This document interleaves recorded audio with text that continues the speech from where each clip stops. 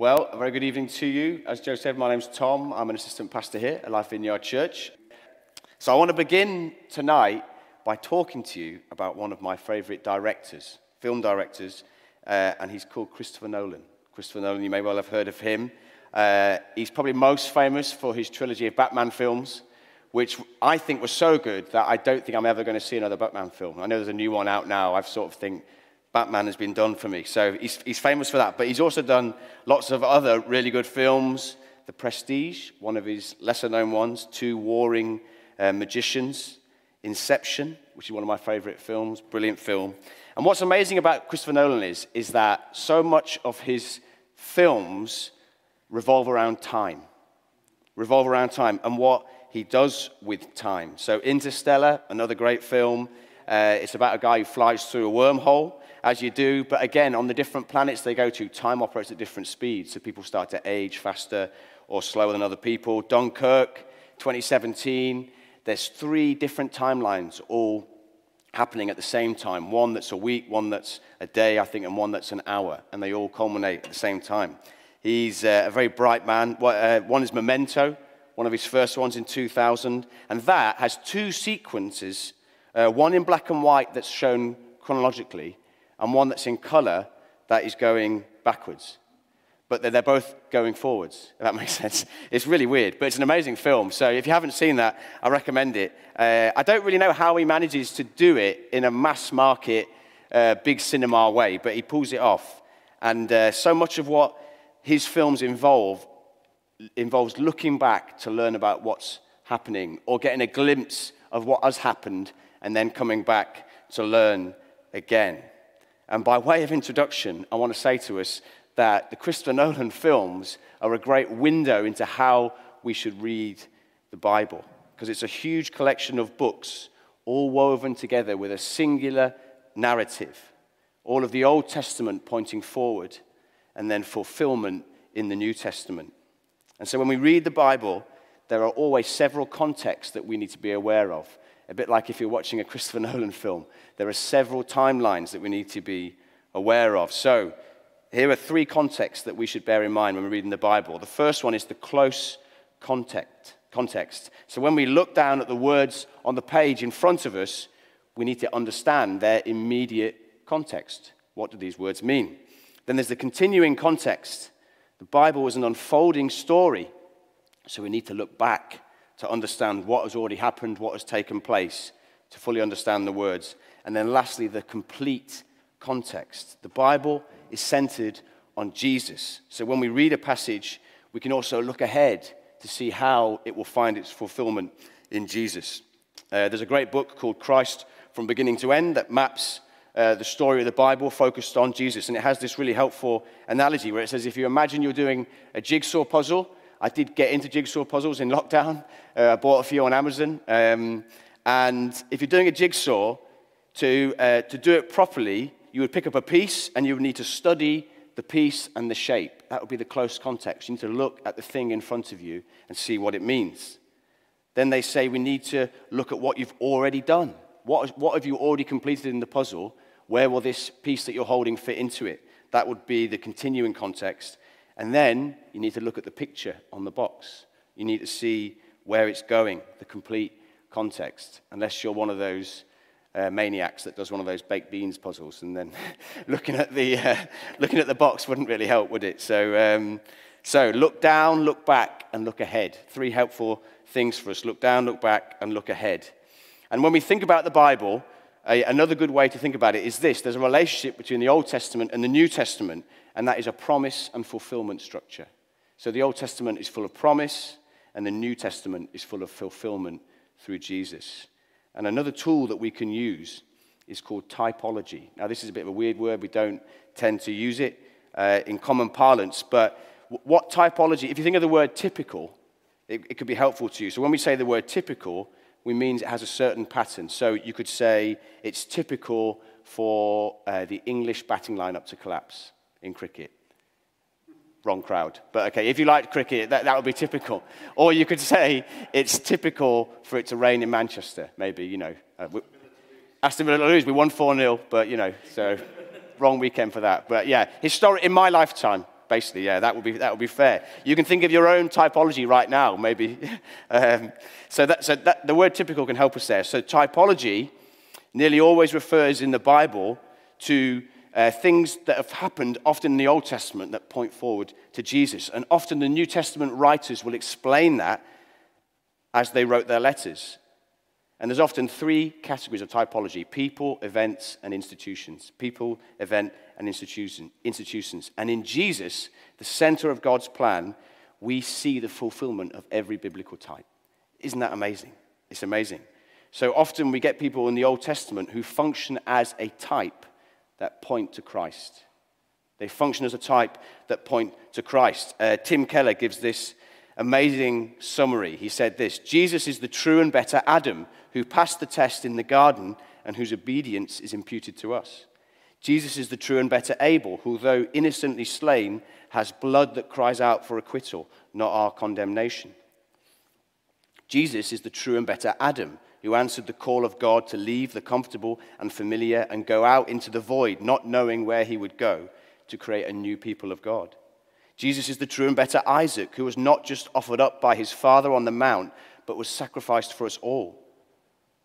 Jesus is the true and better Jacob, who wrestled with God and took the blow of justice we deserved, so that we, like Jacob, receive only the wounds of grace to wake us up and discipline us. Jesus is the true and better Joseph, who at the right hand of the king forgives those who betrayed and sold him and uses his new power to save them. It's amazing. Jesus is the true and better Moses, who stands in the gap between the people and the Lord and who now mediates a new covenant. Jesus is the true and better rock of Moses, who, struck with the rod of God's justice, now gives us water in the desert. Jesus is the true and better Job, the only truly innocent sufferer, who then intercedes for and saves his friends. Jesus is the true and better David, whose victory becomes his people's victory, though they never lifted a finger to accomplish it themselves. Jesus is the true and better Esther, who didn't just risk losing an earthly palace, but lost the ultimate heavenly one, who didn't just risk his life, but gave his life. Jesus is the true and better Jonah, who was cast out into the ultimate storm so we could be brought in. And it goes on and on. It's amazing. And so what we're going to do over the next few weeks as we look ahead to Easter is we're just going to pick three Old Testament characters and look at them and ask a question: what can they teach us about why Jesus had to die on the cross for us? It's going to be interesting, hopefully. You can let me know afterwards. So as I say, that was just the people type. We also have institutions and events. So an event would be the Passover and the Exodus. You have the people of God who escape judgment and are delivered from captivity. Can you see the parallel to Jesus? At institutions, Jesus came and fulfilled the role of prophet, priest, and king that we see in the Old Testament. He fulfilled the role of the temple. No longer did we need to gather in a certain place to encounter God. We now are with God, and the Holy Spirit is in us. It goes on. So I hope you see where we're going. So tonight, I'm going to take us back to the beginning. That sounds like the start of a song. I don't know if it is, but we're going to go back to Genesis and into the garden. And if you open up the Bible, or if you flick the Bible to page 1, who do we meet first? We meet God. God is the first person we meet. And that's a really big clue that God is the most important person in the Bible. It's all about him. And he's not an impersonal force. He's not a distant character, but he's a very, very personal being of majestic power. He's transcendent. He's separate from his creation. And as we read the creation story, which you may well have heard before, we read that he creates humans, male and female, in his image. You and me were created in the image of God. And we were created to represent God on earth. And we learn that we were also created for one another. We were created to live in community. And we also learn this very significant truth, that as humans, we were created in Adam. In Adam. So Adam isn't merely the first human being that God made. He serves as sort of humanity's covenant head and representative. And this is a really significant role as the Bible returns to it again and again. And that would eventually be fulfilled in Jesus.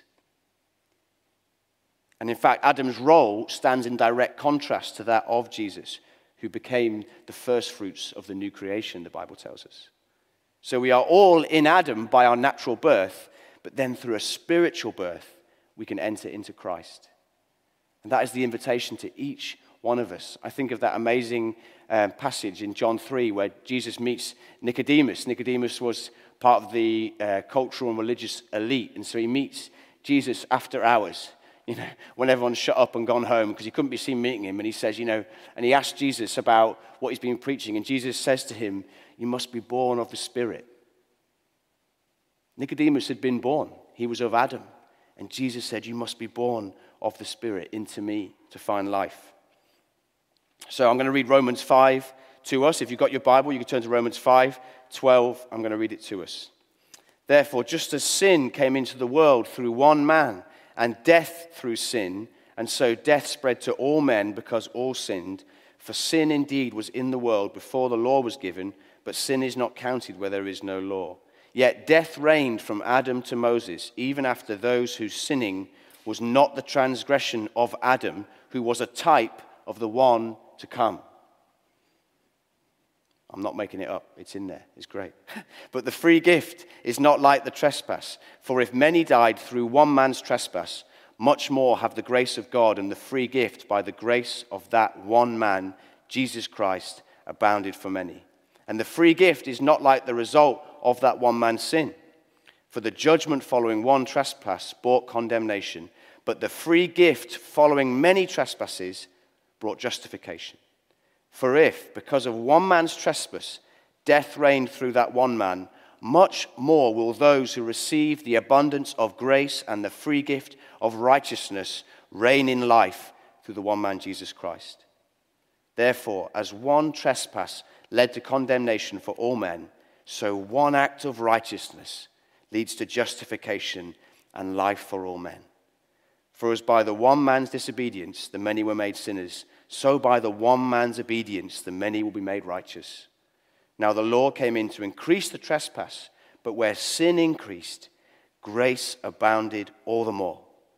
So that as sin reigned in death, grace also might reign through righteousness, leading to eternal life through Jesus Christ our Lord." Give me a modest and a quiet amen to that. Come on. So through Adam, sin and death entered the world. And therefore we all, as humanity, stand condemned because we continued living in sin and disobedience.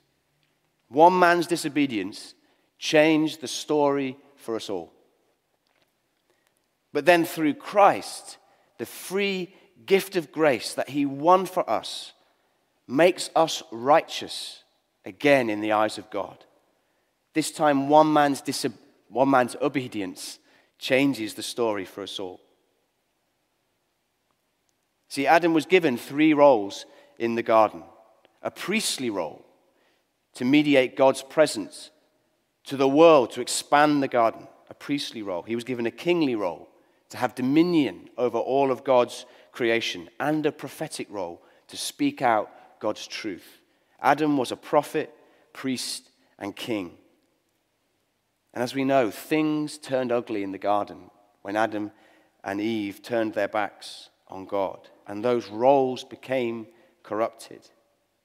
Adam and Eve believed the lies of Satan, and they chose to question God's goodness, his integrity, and his character. And what's amazing, well, it's not amazing, but what is partly amazing is that even to this day, I would say all sin comes down to that same question. God, are you really good? God, do you have my best interests at heart? And so often we say, you know what, I think I could make a better choice. We question God's goodness and his integrity and his character. And so, as a result of that choice that they made, you could say there were a fourfold effect of sin. And we should have a little slide for this. So one of the first 4 was a vertical alienation with God. The relationship with God was broken. You could say there was a horizontal alienation. Relationships from human to human were broken. Internally, alienation inside of us. We know how easy it can be to racked with self-doubt, self-hatred. And cosmically, the world became broken. We can see it now through environmental damage and all sorts of things that go on. The world became broken. So Adam had failed in his role as a prophet. He was unable to speak God's blessing to the world. He failed in his role as a priest and as a king. And so what we do is that when you journey through the Old Testament, you see various people stepping into these roles and doing their best to act out those roles, but ultimately failing in that attempt. So God sent his son Jesus to earth to reestablish God's relationship with humanity by perfectly living out those three roles on earth: prophet, priest, and king. And in doing so, he vertically restored our relationship to God. He horizontally restored our relationship to God.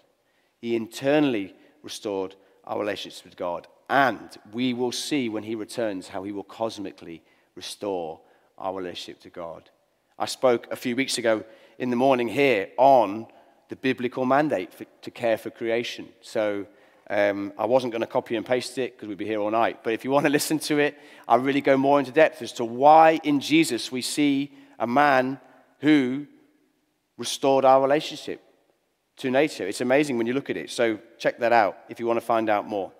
Vertically, horizontally, internally, and cosmically. And in 1 Corinthians 15, we get an amazing summary of this. And I'm going to read it to you from the Message, which is a paraphrase, but I really think the way Eugene Peterson writes it is really helpful. It says this, 1 Corinthians 15. But the truth is that Christ has been raised up, the first in a long legacy of those who are going to leave the cemeteries. Wow, that's exciting.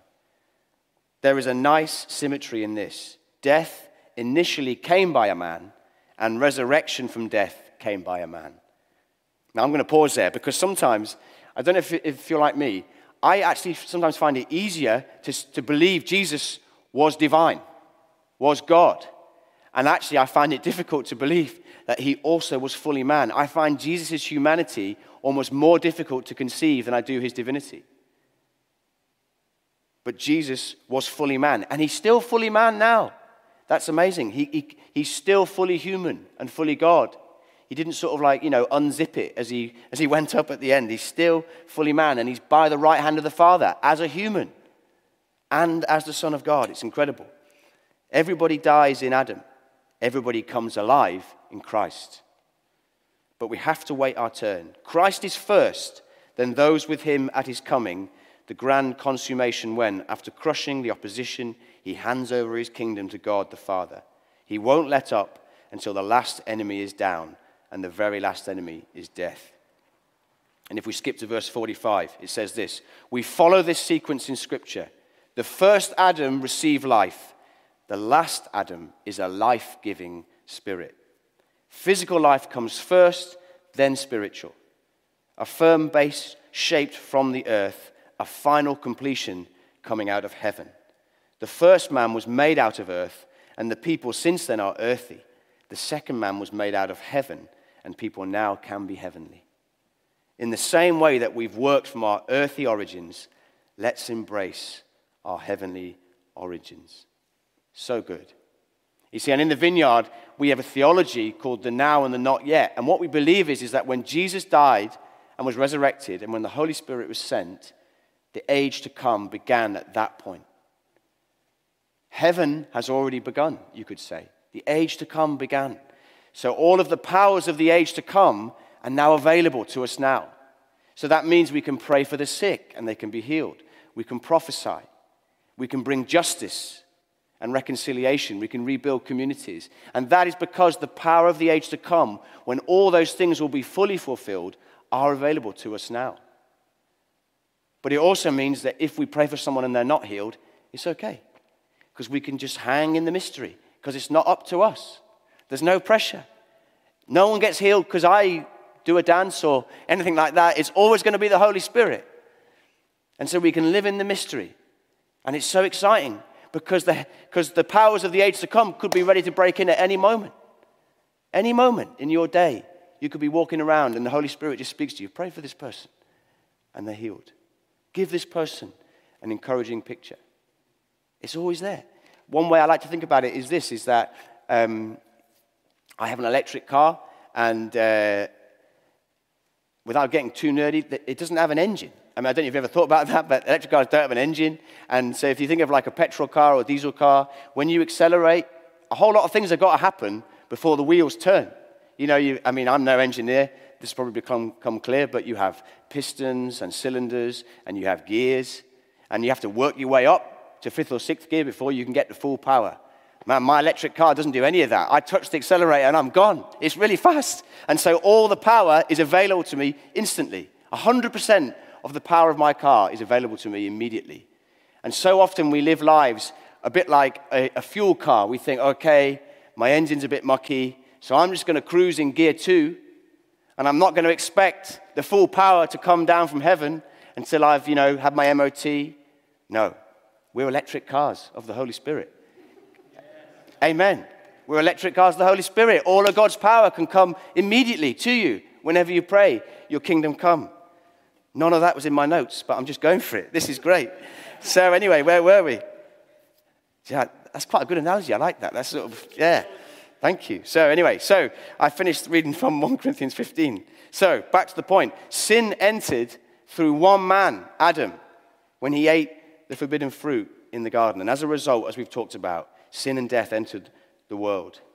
So Adam didn't die physically that day, but he died spiritually. And those consequences have carried on. And then another man, Jesus, who was fully man,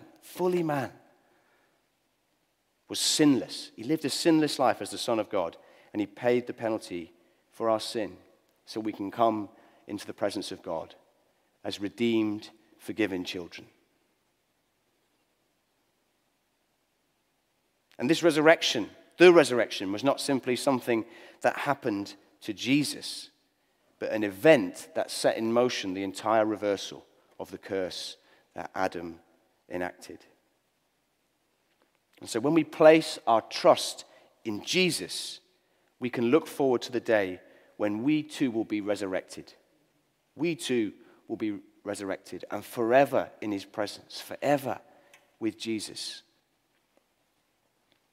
You could say it like this: solidarity with Adam leads to death and a perishable body, but solidarity with Christ by faith leads to resurrection and our place in the new creation. There's a book by Tim Keller called Encounters with Jesus, and he says this: at the beginning of history, there was a garden and a command. God put Adam and Eve in that garden, and they were told not to eat of the tree. The direction was this: obey me about the tree, and you will live.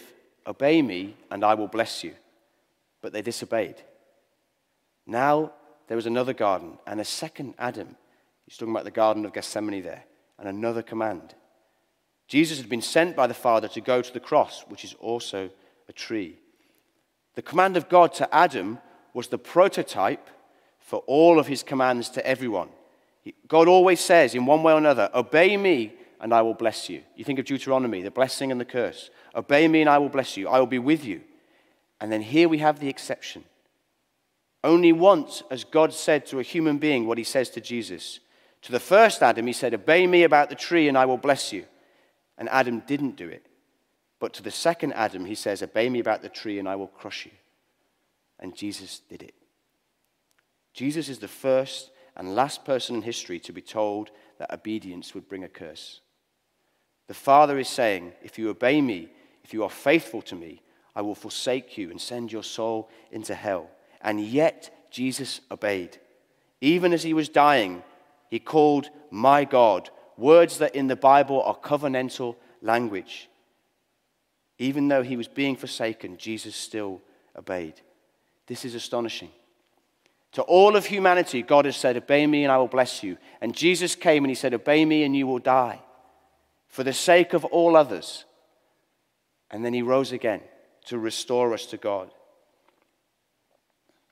Jesus went through the worst imaginable pain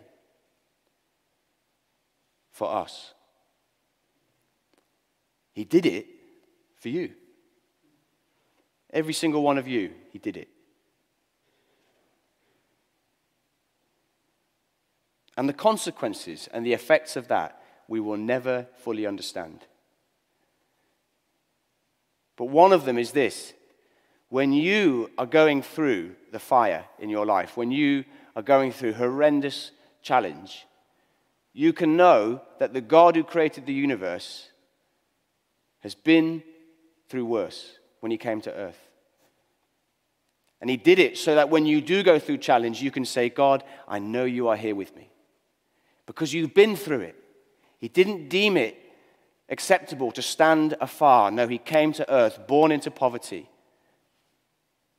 to live a life of pain and suffering, joy, sadness. So when we go through it, we have the power of the Holy Spirit with us so we can overcome. Romans 5 says this, therefore, since we have been justified by faith, we have peace with God through our Lord Jesus Christ. Peace with God. What a thing. What a thing to have. And so I asked you tonight, are you aware? Have you stepped into the peace with God that has been won for you? Because we can spend so much energy and time in our lives trying to make peace with God ourselves. And there is only one way we can achieve it. It's coming to Jesus. Coming to Jesus.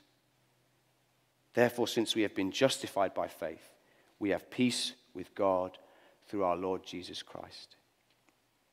So I'm going to invite the band up when they get a second. We're just going to welcome the Holy Spirit, and we're going to move into some ministry time. And I want to take us back again to what I mentioned at the start, that encounter in John 3 when Nicodemus comes to see Jesus. And Jesus says this to him, truly, truly, I say to you, unless one is born again, he cannot see the kingdom of God. Nicodemus said to him, how can a man be born when he is old? How can he enter a second time into his mother's womb and be born? And Jesus answered, truly, truly, I say to you, unless one is born of water and the Spirit, he cannot enter the kingdom of God. That which is born of the flesh is flesh, and that which is born of the Spirit is spirit.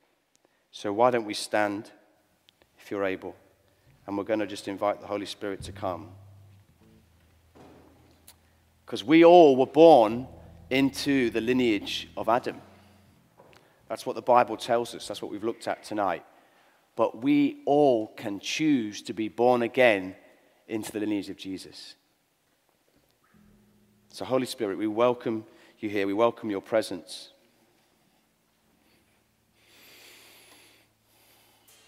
And we just want to make space for what you want to do and what you want to speak to us tonight. And maybe as you've been listening, you know that in your heart, you have been trying to make peace with God on your own terms or through your own effort. And maybe you've come to a place where you've realized you can't do it. And you can't do it alone. And so the invitation tonight is to welcome Jesus into your life and be born again by the Holy Spirit. So as we respond, you might want to put your hands out in front of you. It's just a choice, but what we do with our bodies sort of matters, and it's just a sign to the Holy Spirit, just a sign of welcoming. And so, Father, I pray for those here tonight, at home, who know that they need peace with God. They are longing for peace. We pray, would you come and meet them now by the power of your Holy Spirit.